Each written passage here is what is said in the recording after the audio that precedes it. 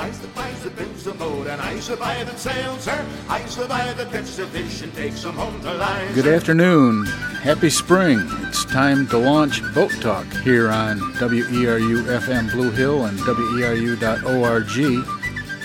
Boat Talk used to be a call-in boating show with your rusty anchors Alan Sprague, Mike Joyce, and John Johansson. But with COVID protocols, we can't all be in the studio yet, so this is a pre-recorded Boat Talk, and we can't take phone calls at this time. However, you can reach us at boattalk.org, our website. And speaking of the website, I've posted some pictures there of boats that we will be talking about in this show. So you might want to go to boattalk.org right now and have those pictures handy. First, we go to John Johansson and local boatyard news.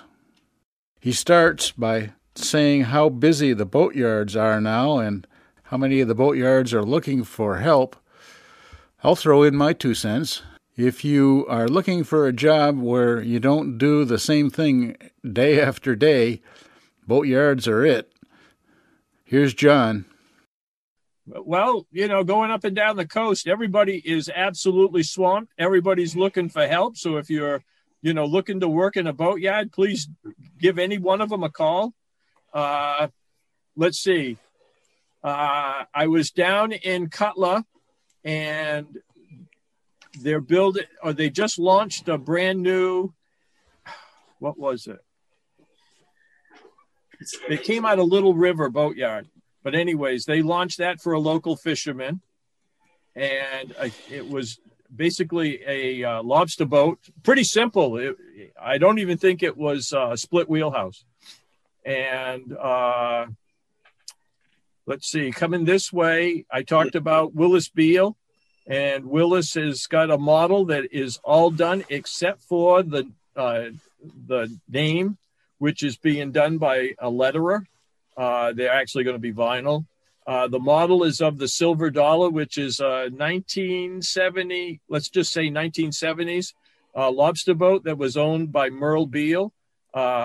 He put it up for sale several years ago. A little boy about 6 years old wanted to buy it.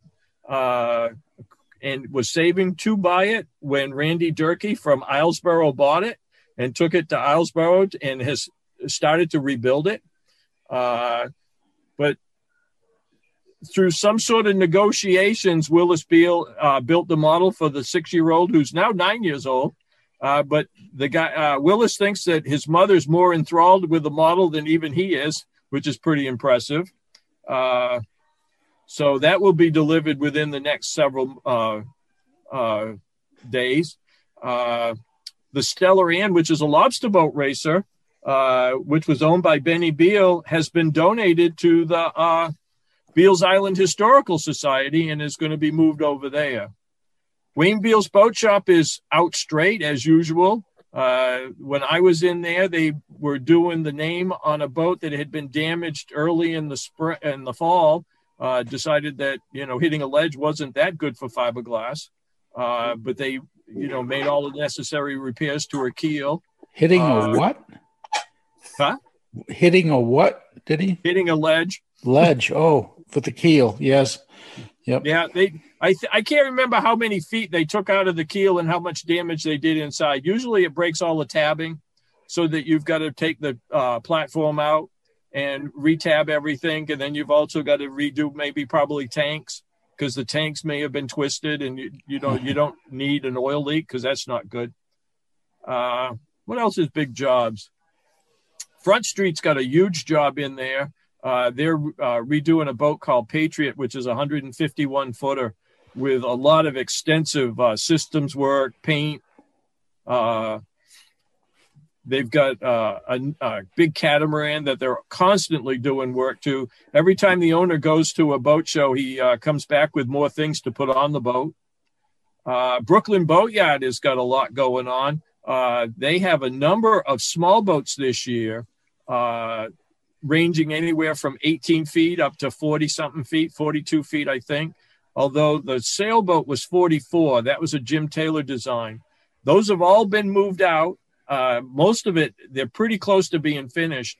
But a boat came in. It's a motor sailor that was designed by Sparkman and Stevens and owned by J.P. Morgan. And she is in to be a total rebuild. Let's see, what else? As usual, H&H is out straight, which is the Osmond Beale Designs in Steuben. Moses, who's actually Moses Ortiz, I can't pronounce the name of his yard, which actually stands for a Puerto Rican in America because he's from Puerto Rico. He has 2 boats in the shed. One is a 44 Osmond, which was cut down from a 47. That's going in the water very soon. There was only just minor details to do. And then next to that was a Muscle Ridge 46 that has been is a brand new boat, and it's going to go to Texas. And they're just starting to put the stuff underneath the platform in that boat. I guess other than that, like I said, everybody is pretty much out straight. I know the Farron's Boat Shop in Walpole. They've got a 42 Calvin Beale being finished off for the Department of Marine Resources. She should hit the water very soon, within the next couple weeks. And in the front bay, they've got a 36 Wayne Beale hull that's being finished off for a customer from California. And she's probably going to go out this summer. But she's a full yacht. Have you seen Pauline? Pauline, yeah. They've kind of opened up both ends. And they're making the necessary changes. What they found was that some of the wood that was used was not good wood. So they've had to actually go back in and redo that. The ribs and the stem. Yeah, mostly in the bow and the stern. But the stern really never had any work done to it. Huh. So that was, so that had to be rebuilt anyways. But they thought they were going to be okay in the bow, but when they opened it up, there was some problems that they needed to deal with. And as soon as she comes off the railway, they'll take the house off and put her back to what she used to look like, which is a sardine carrier. Oh, really? Huh. Yeah. So that's a couple of year project because she is now going to move over to Billings and go inside on the railway so that they can do systems and stuff. But she's going to be mostly used for oceanographic type, student training, that sort of thing. The unfortunate thing, NOAA made a decision about 3 months ago with the herring fishery, and all the sardine carriers are now obsolete, which is sad because the Jacob Pike is sitting in Booth Bay Harbor, instantly went up for sale. The Double Eagle in Rockland, which was built in East Machias in the late 20s and is in really good shape, she's up for sale. So, it's kind of sad that the government can't figure out how to keep some of these old boats going just because, they're nice looking boats compared to some of the first they have a distinctive look. Yeah. And there's not many of them left. Next, John and I had a nice Zoom talk with Jerome Morris, master ship model maker.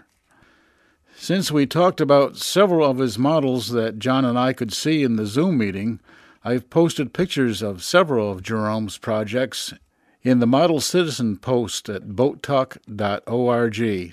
And you can see the videos on YouTube. Just search for Fra Berlanga, the boat name, Fra Berlanga, F-R-A-B-E-R-L-A-N-G-A. John, I don't know if you've seen it, but I posted pictures of Jerome's, some of his work on the boat. Yeah, I've seen his work. Okay, yeah. Did you see the video? I didn't look at the video. Yeah. Interesting video, Jerome. Tooling around in a banana boat. Yeah. Yeah. What kind of power is in that boat? There's a 100-pound thrust trolling motor. Runs off a deep cycle battery. Okay. That explains why I didn't hear anything. Very quiet. Yeah, the trolling motor's right behind the house and forward of the forward mast. I I didn't want to hang it out off the stern. Right. So I thought I ended up cutting a well into the boat, and seems to work. I can hear the water washing up inside the well, but it's minor. I can live with it. Uh-huh. Tell us how you got that boat. I was a member of Project Liberty Ship, which is a Liberty Ship down in Baltimore, Maryland, called the John W. Brown. And back, must have been 8 or 9 years ago, they were getting ready to go for a cruise down Chesapeake Bay and back. And the Coast Guard happened to decide to look down in the lower holds of the ship.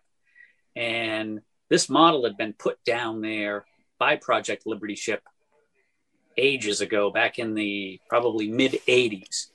And the Coast Guard, the thing had fallen over, a lot of broken pieces on the deck. So the Coast Guard said, we'll give you a certificate to sail if you get that out of the boat. So they, the next day, rigged up the cargo booms, pulled it out of number 4 hold, and threw it out on the pier, and took a picture of it and sent it out in an email to every member, and said, this thing has got to go. We don't want it. It would be neat to have it if it was going to be restored or something. If anybody wants it, let us know. Well, I raised my hand and said, boy, I'd love to have that. That would be cool. So 2 days later, I get a phone call, and it's Mike Schneider, who was in charge of the Liberty Ship at the time. And he says, the model's yours. Come get it. You've got 2 weeks. And I was like, oh, geez, well, that ought to be easy. I'm only 900 miles away. So I called my nephew down in Hartford, Connecticut. He had a trailer and a bass boat. And I asked him if he could take his bass boat off the trailer, drive to Baltimore, pick this up, and drive it back to Maine. And he's like, oh, sure. He says, I'll get some time off from work and get down in a couple of days. So 5 days later, the thing's sitting in my backyard. It had been through Project Liberty Ship. They had said it was like a 15 or 16 foot model. Once I got it here, it's like, well, it's a lot bigger than 15 feet. It tops out just about 20 feet. It's about 33 inches wide. So about as wide as a canoe, 16-foot canoe. Draws about 9 inches of water. The hull itself is laminated pine. It's hollowed out. And the hull weighs 750 pounds. Wow. Needs another 700 pounds to get it down to its water line. And I got some big lead ingots that came from the Laura B at Manhegan Boat Line. They was willing to give me about 1,000 pounds of it. Wow. So it's a handful with only 100-pound thrust trolling motor in it when it's weighing close to 1,000 pounds. But now you had to do a lot of work on this to get it to the point it is now. I have, yeah. The whole, most of the superstructure was gone. The mast, all the deck fittings, everything was broken off, destroyed, and thrown away. If I'd had the parts, it would have sped things up a lot because I would have had patterns. But I didn't have anything other than a photograph. This came out of a National Geographic magazine called a book called Men, Ships, and the Seas. And I remember that. Yeah. Well, that's the model. Okay. And I'm able to gather an awful lot of information off this. But there was still an awful lot missing. So I've scrounged up photographs of the actual ship. Trying to keep it simple though, because it's half inch to the foot, you could really go overboard in detail, but it's such a big model. It's like, I don't have that kind of time. Now, this was built for the fruit company, United Fruit? It was built for United Fruit Company. Now, did Earl Walker sail for them? He did. He actually sailed on the Fra Berlanger, which is what this model is. Sailed aboard her as third mate. Oh, back in the 50s. Yeah, he's quite tickled that I've ended up with this thing. He could remember seeing it in the office of United Fruit Company in Boston, and it was used as like a travel agent's model. And I guess when Chiquita Brands bought United Fruit Company out, they didn't want this 20-foot model, so they gave it to the high school John W. Brown, which was in New York City at the time. As far as I can tell, I can't find the actual, can't trace it out in detail, the history, but I know it was in Boston, and it ended up going aboard John W. You're right now. Click on. Bullshit. Talk to you later. And it's astounds me. I guess I'm blessed because I saw that photograph in the National Geographic book when I was like 8 or 9 years old, and I thought that would be so cool to own that model. And then here it is, 55 years later. It's in my backyard. Now, is it still cool to own the model? It is. Okay. It really is. Sometimes you get what you wish for, and it's not what you wish for. Yeah, exactly. I had one of them. Yeah, that's right. Which was a hell of a lot bigger. Yeah. So it's been fun working on it. I've been I only work on it in the summertime because it lives outdoors under a tarp. But I'll take like 2 or 3 hours every week and really go at it and knock something out. And it's over time, it's come together quite well. How much more do you have to do? Cargo booms and winches, and that's about it. That's not too bad. I made all the bollards last year, and I'm all ready to mount those as soon as I uncover it. You're not going to make any miniature bananas? Well, I can buy the bag bananas, little candies ones. So I'm all set there. Yeah, they'll hold like 179,000 bushels of bananas, supposedly. Wow. So, Jerome, you've been working for Kings Point, and tell us about some of the models that you've got in your office right now from Kings Point.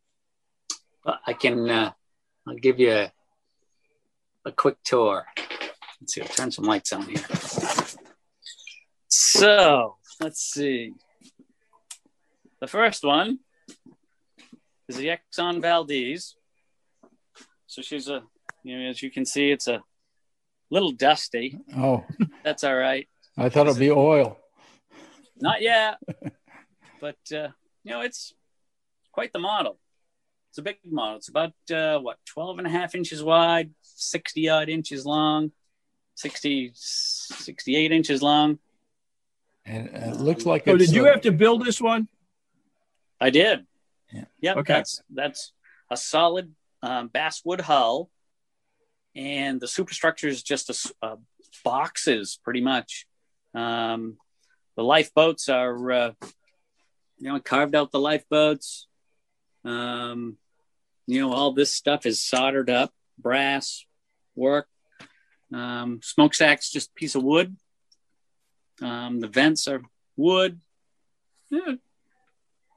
I'm happy with it. Yeah, it's still very nice. It could use more work, but I'm happy. Let's see. And then there's the Bob Hope, which is a big, heavy logistic ship for Military Sea Lift Command. And it's got a big roll-on, roll-off gantry or a bridge there. Up here, this thing actually folds down, and there's a bridge back there that connects to this. And that way, when this is folded down, they could actually bring that bridge across the sunken ship that's laying dockside, so they can still unload this thing. She's specifically designed to carry 100 M1 tanks. Then there's the Erna Elizabeth. I don't know if I can get a light on that or not. That's just a standard oil tanker that was developed. Or there's the Mercy. That was just in New York City for the COVID thing about a year ago, wasn't it? Yep. Correct. It was. Yep. As well as the Comfort, which is out on the West Coast. Right. Same ship. They were converted super tankers. Converted back in like the 1970s, if I'm not mistaken. Wow. Then there's the Manhattan. Another big model. It's a foot wide, 68 inches long. Big job, no doubt. It was fun, but it was a lot of the same pieces over and over and over and over. It's got like 60 of these little gray hatch covers because it was had a lot of tankage. Again, she was 900 feet long before it was converted. When they added all this new bow, ice-breaking bow to it. Wasn't she the first one to go up through the Northwest Passage? She was, yes. Yep. The first one to make it, even though it was assisted with icebreakers from Canada, it was mostly to prove that the Alaskan pipeline was more viable than building these things. They didn't have enough, she was 43,000 horsepower, twin screwed, not enough power to break through 20-foot ice consistently year round. So that's why we have the Alaskan pipeline now, because this did not work. It worked, but wasn't viable. Then there's our very first roll-on, roll-off, which was the USNS Comet. This ship was a one-off build on a C3 hull, so she's like 450 feet long. Still needs to be rigged, but in due time. It was a very small ship. She couldn't carry any tanks. They just didn't have the space. And it also had cargo booms, which they realized cargo booms don't work when speed is of the essence. But nice little model. Had its own problems when I was building it, but surmounted that and moved on. So, and then there's the what is this? The J. Pierpont Morgan, which is a ore carrier. Actually, that probably should be sitting about right there. But that's, the hatches there, they're upside down. The hatches will go there. It's a Great Lake boat, right? Yep, that's a lake boat. Yeah. Working on the house back here. It's I can buy railings, which come from Blue Jacket. Photo etched brass, so they're only about 10 thousandths thick, but I just paint them up and they look pretty good once they're painted. Oh yeah. Put some pins in the edge of the deck, glued these to the pins, and they're pretty durable over the years. So I don't have much to go by, but that got me in the ballpark. It's a sister ship or a similar ship built by the same shipyard in the same time period. So there's my plan. The only plans I bought were a book of plans for the Manhattan. I couldn't find anything for the Comet other than photos online. Couldn't really find anything for the Mercy because she's still in commission, so it's sort of top secret. There was Also, nothing for the Erna Elizabeth, other than some photos, but it was a standard tanker. So I was pretty familiar with that because I worked on a standard tanker for Mobil Oil back in the 80s. So I got the layout of a tanker down pretty good. Then there's my other collection of ship models. It's everything. There's the Bowden over there, a Mickey tug, another oil tanker, you name it. But the other models that I built for Kings Point, which were the Ideal X, the Maersk Alabama, and the Sea Train Texas. I've already delivered those. I delivered those like a year and a half ago. And I actually don't even have any photographs of them. I might have some online here and there. But they're all coming together. Hopefully going to deliver them this summer because I've been working on this for a little over 3 years, and it's getting old. I will admit.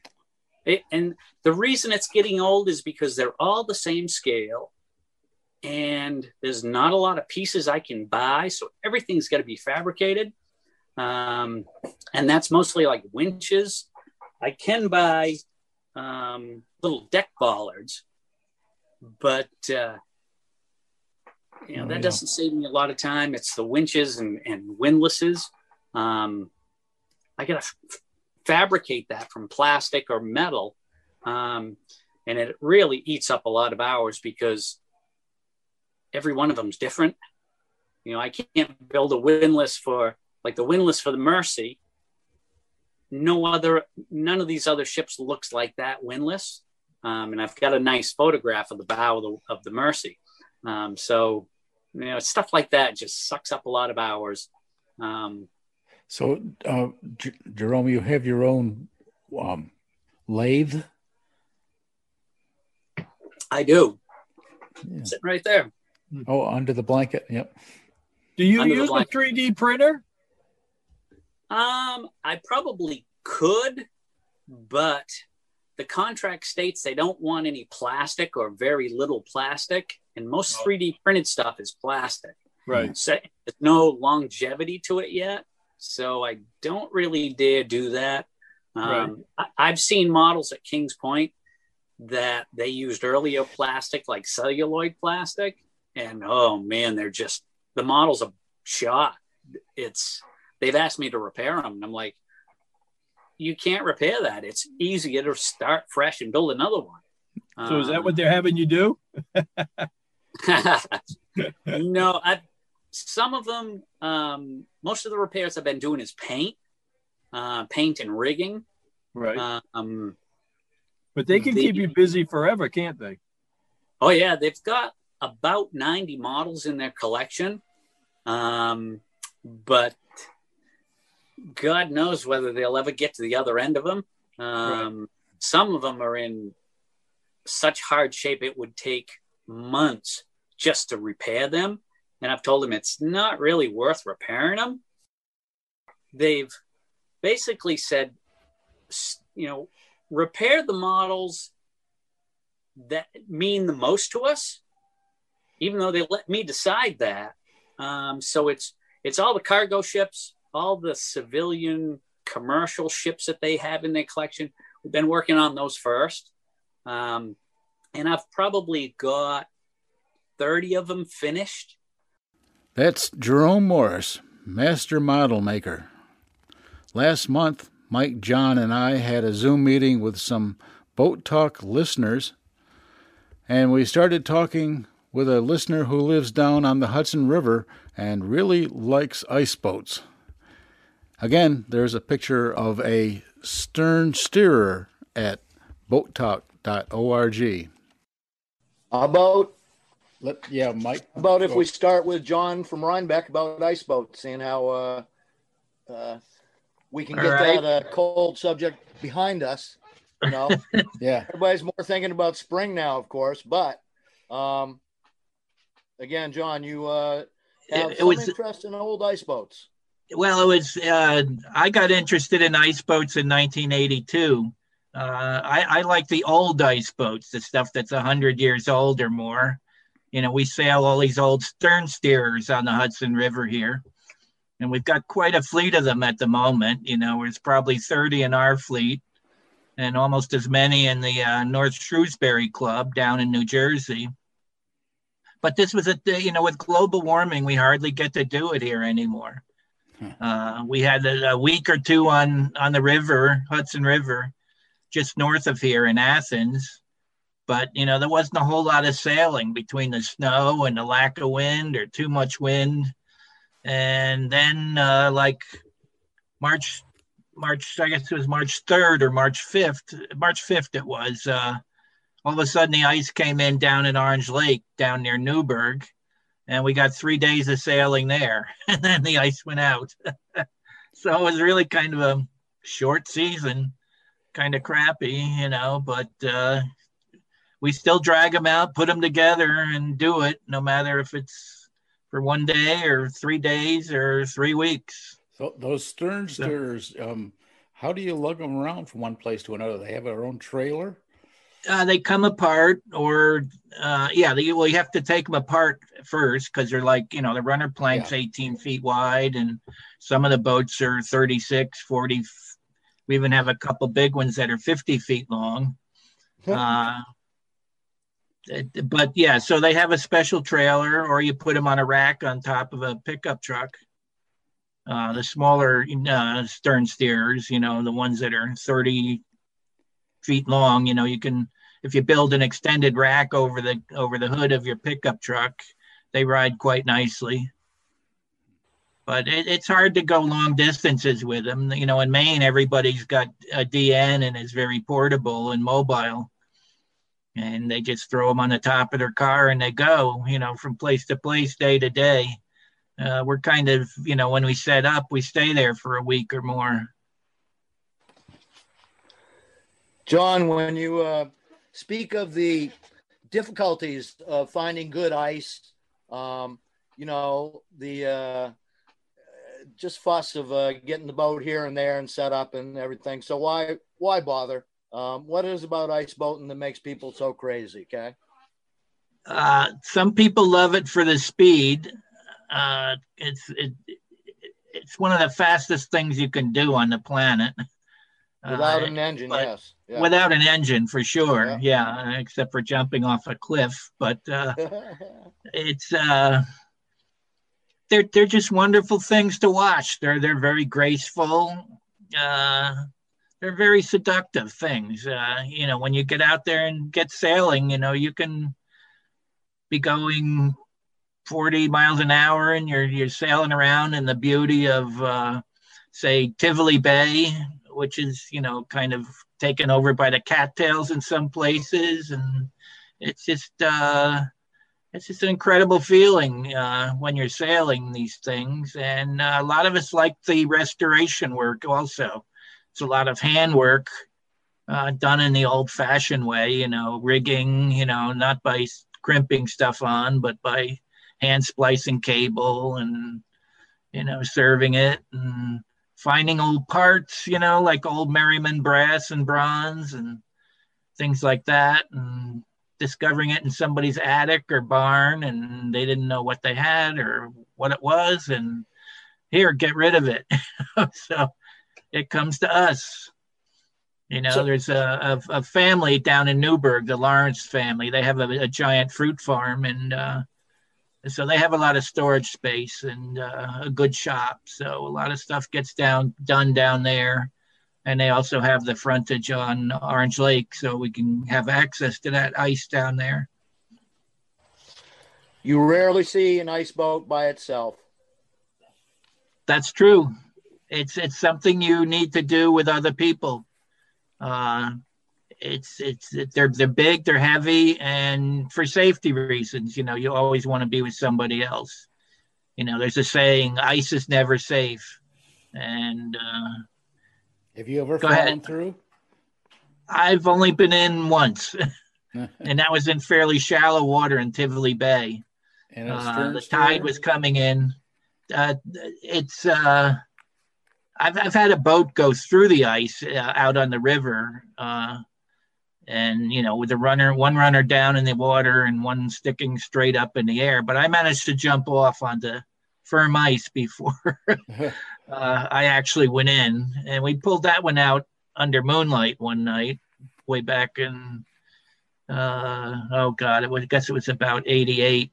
We had Pete Seeger there sailing with us that afternoon, and so we were kind of excited, and we weren't watching the holes. So what was the impetus of it starting? Recreational, competition, and generally where would it have started back then? It started in the Hudson Valley. There's a guy in Poughkeepsie. What was his name? Oh, not Captain Drake, but there was he put like a fruit box on some skates and put a sail on it, and people saw how fast he was going and sailing around, having a great time. And from there, the wealthy of the Hudson Valley was a very wealthy place after the Civil War because of all the industry here, the metalworking and the gun making and stuff like that.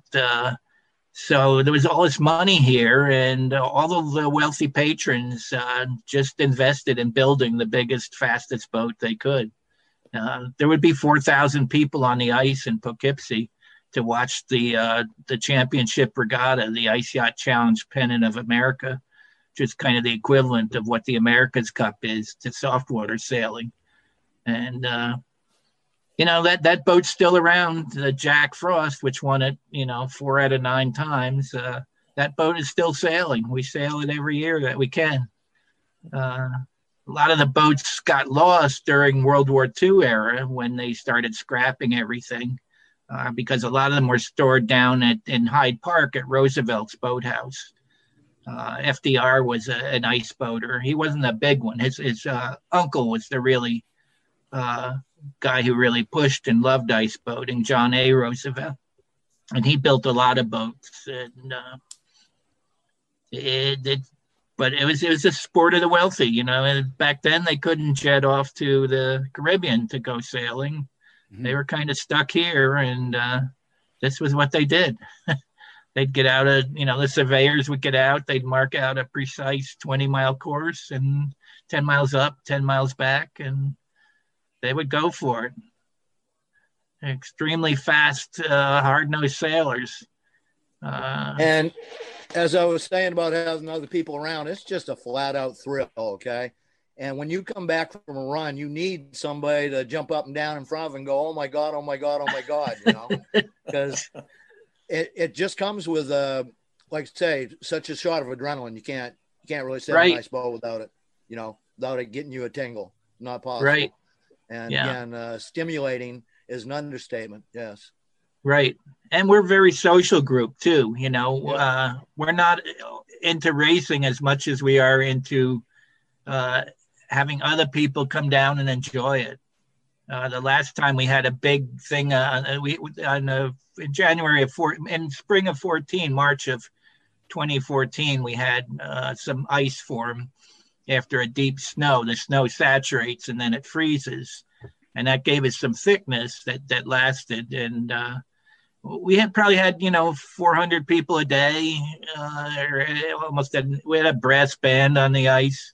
We have a stove on the ice. Everybody brings down something, some food, some Maine wild blueberry jam with pancakes is really a favorite on the ice. And people are standing around drinking a glass of wine and talking to their friends and getting a ride, and kids are loving it.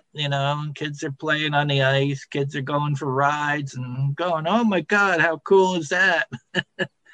And it's just a wonderful thing, a day in the winter, when you think nobody's doing anything, you just dress up warm, put on 3 layers and get out there, and you're comfortable all day once you get used to it.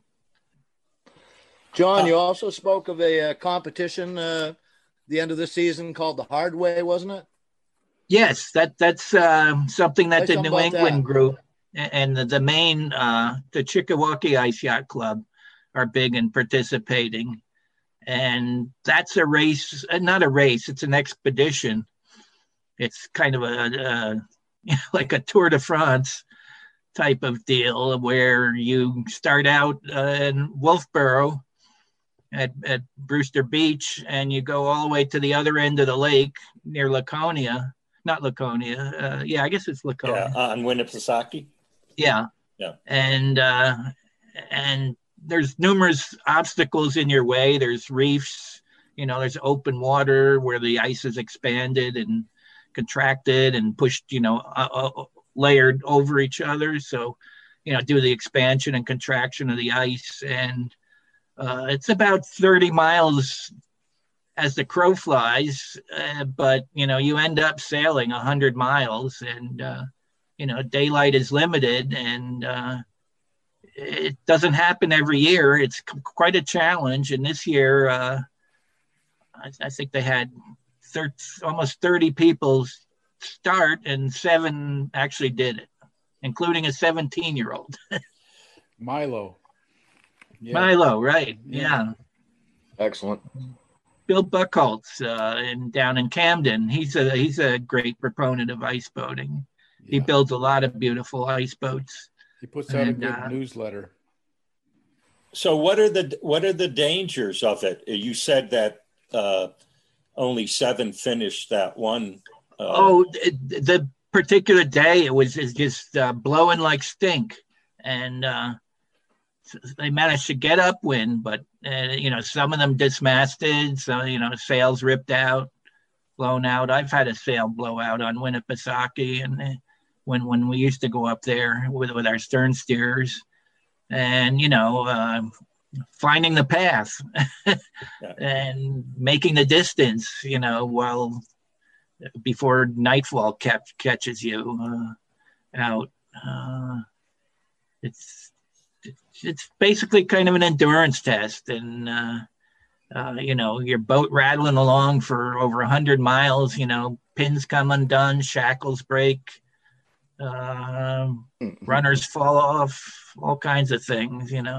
It's just amazing how torturous that bumping along on rough ice can be on wood screws and shackles that aren't completely tight.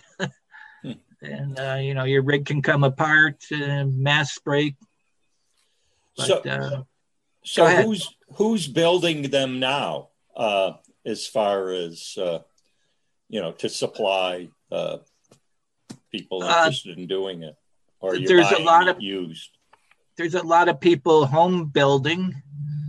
There's people professionally building them, particularly in the DNs. The DNs is an international competition, worldwide competition.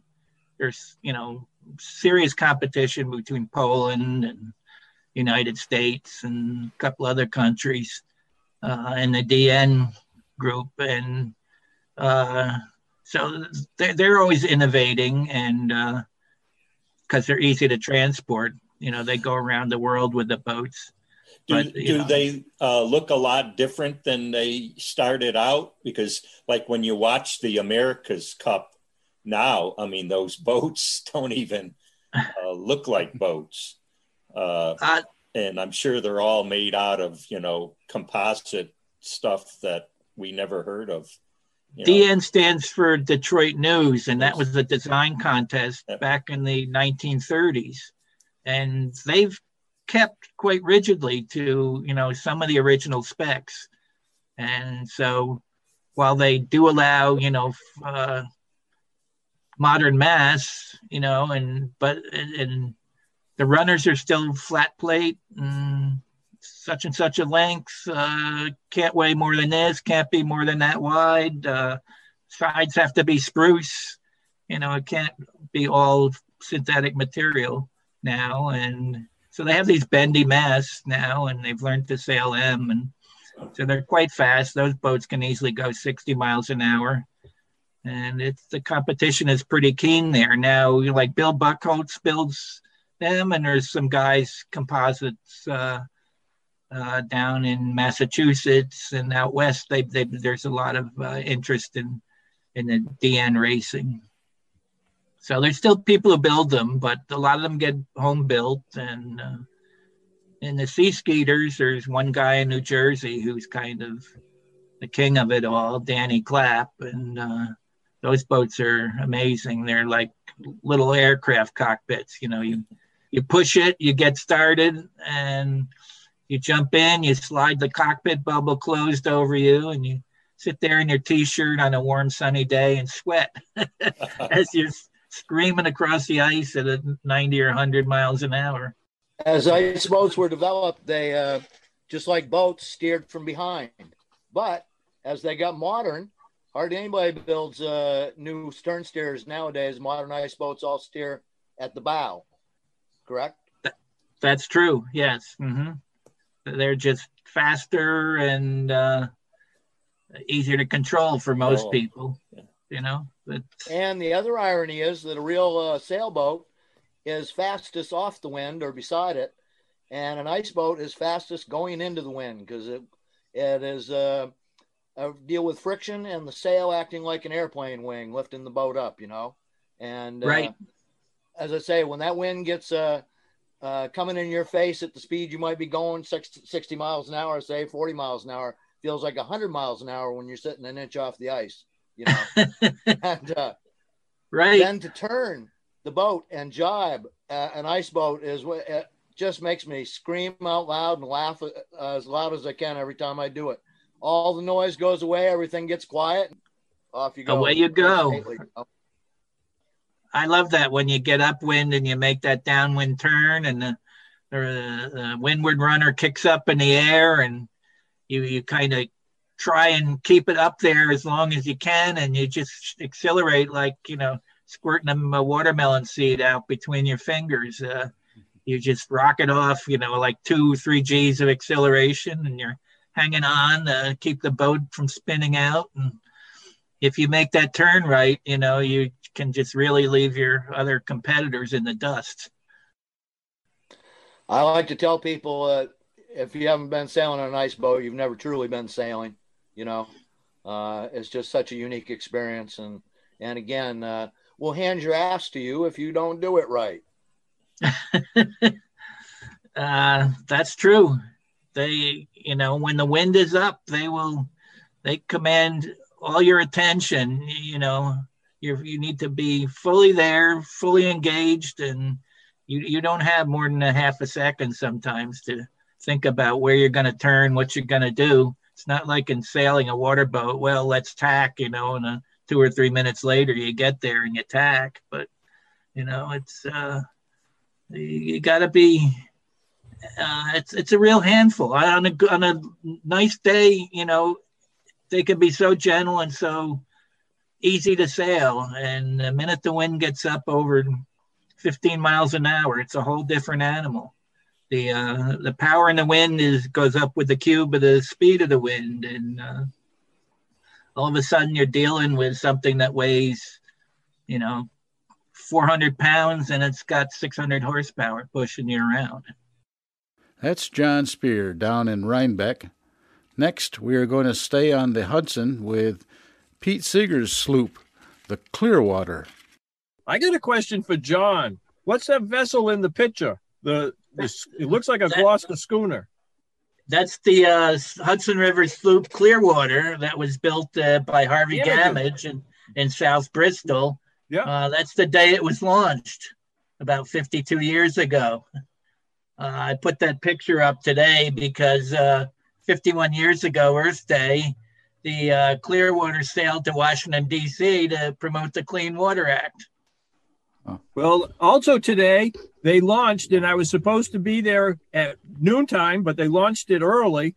The Louis R. French went in, and it was her 150th anniversary to the day of her launch.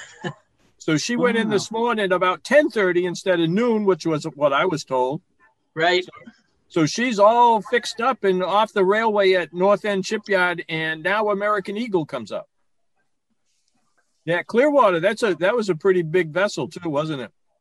Well, it's 108 feet long. It was one of the larger vessels that Harvey Gamage built. But Captain Alan Anapu sailed it out with Clearwater master Pete Seeger, and Gordon Bach was first mate, and what's his name, the singer. I can offer 2 suggestions to that. Don McLean and Ramblin' Jack Elliott. Both were part of the early crew. Was on board as well. It was quite a trip. It was a wonderful trip, and the boat does not do well in the ocean, the Clearwater. It was designed for flat water sailing on the Hudson River.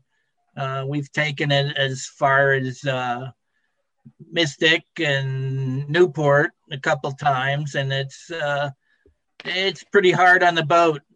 We came back from Newport one year, and Jesus, all the flashing was broken, and all the mast partners all fell into the bilge, and it took all winter to fix all that stuff, and many thousands of dollars.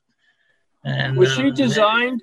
Was she designed off of one of the boats on the Hudson? Yes. Mm-hmm. Yeah. For Plank. For Plank, wrote a book about sloops on the Hudson. Cy Hamlin designed it. Here's the background on that. After doing some research and prep drawings, Pete brought his project to Joel White to design and build. Joel looked at it and said there was too much sail for a boat that size. Pete argued that it was going to be used on flat water. Anyway, Joel said he was booked up at the time, but he recommended Cy Hamlin in Southwest Harbor. Oh, I knew Cy. Yeah, right. He was an interesting character. Right, He had been all over the world looking at different vessels, especially fishing vessels. He even went to Sri Lanka, all over the world. He was a pretty interesting guy because he started at the Hinckley Company. It's just a wonderful vessel. It's just, it was a magical period there when I was involved with the boat. Did a lot of maintenance on it, rigging particularly. That was my specialty, to rig it and take it apart spring and fall. And I'd sub in on the crew when they were shorthanded. But, it's just it's a magical boat. Yeah, it's still sailing, and they're out in the Hudson right now in Poughkeepsie, and due to COVID, we can't take passengers quite yet, but we'll get there. We're licensed for 18 crew and 50 passengers, 68 total. And every time they talk about, we got to change the ballast out, we got to replace it with lead, they built it with cast iron window sash weights. I say no, you can't do that. If you do that, you're going to have to go through a recertification, and they'll never let you have 50 passengers or the topsail up again. John, you speak of the magic of the vessel, and the magic is the people around it, isn't it? Yep. It's all about the people, right? People were just willing to work so hard to keep that vessel going, and that's true. As true today as it was the day it was launched. Which is lucky, because a lot of vessels that people lose interest in them. For more information on the Clearwater, their website is clearwater.org. Finally, Mike has a fishy ending. It is eel season right now on the rivers on the coast of Maine, and any tidal stream right now is lined with V-shaped nets along the bank, meant to funnel eels into a little sock at the end there. The price has gone back up this year after the pandemic crash. Last year on the price of eels, and nobody was buying and shipping them. I believe it's Maine's second most valuable fishery at this point. Ain't a little thing at all. And an eel permit's a good thing. Brand new book at the library, The Book of Eels, our enduring fascination with the most mysterious creature in the natural world, Patrick Svensson, a Swedish fella. And he makes a couple of really surprising points. The eel metamorphosizes during its lifetime, okay? and it starts off as larva when it's born in the Sargasso Sea. That goes on a current. The Sargasso Sea that's a thing. That's more than a place because it's bounded by 4 currents, wherever it is. So the eels get launched, and they can drift for as many as 3 or 4 years before they turn into the glass eels that come ashore and right away change from salt to fresh water. Okay. Right. That's the ones we catch. Yep.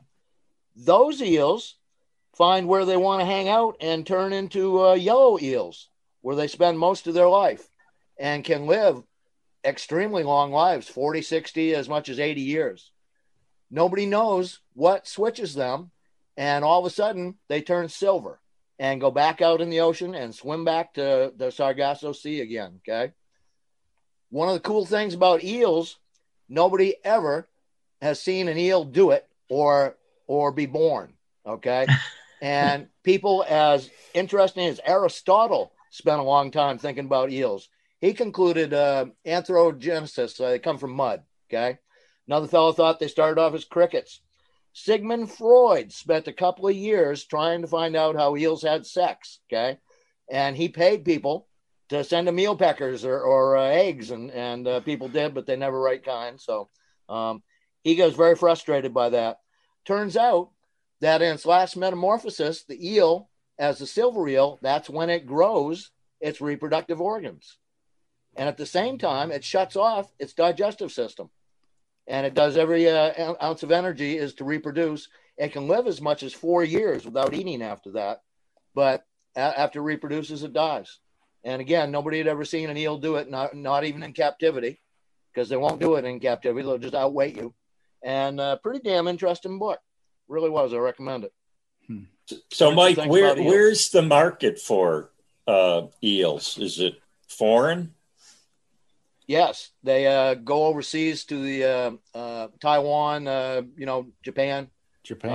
Mostly. And they grow them out in ponds. So that they take our little glass eels, which are an inch or 2 long, you can see right through them. They grow those in aquaculture ponds till they turn into the eel that we would catch on the bottom of our pond. They chop it up and sell it to us as sushi. We have them on the Hudson River here. Yep. And I've seen them in the Delaware. I remember my grandmother used to live up in Sullivan County. And as we drive up the Delaware, there'd be all these weirs and eel traps in the Delaware River. They're literally everywhere. And especially the yellow eel has the ability to come out of the water and go across the land and really go some strange places that most, quote, fish can't, It's a tough little bugger. And that will wriggle us out of Boat Talk for another month. If you'd like to Zoom with the Boat Talk guys, just contact us at the boattalk.org website. Happy sails. I survive and sail, sir. I survive the catch the fish and take some home to lie, sir.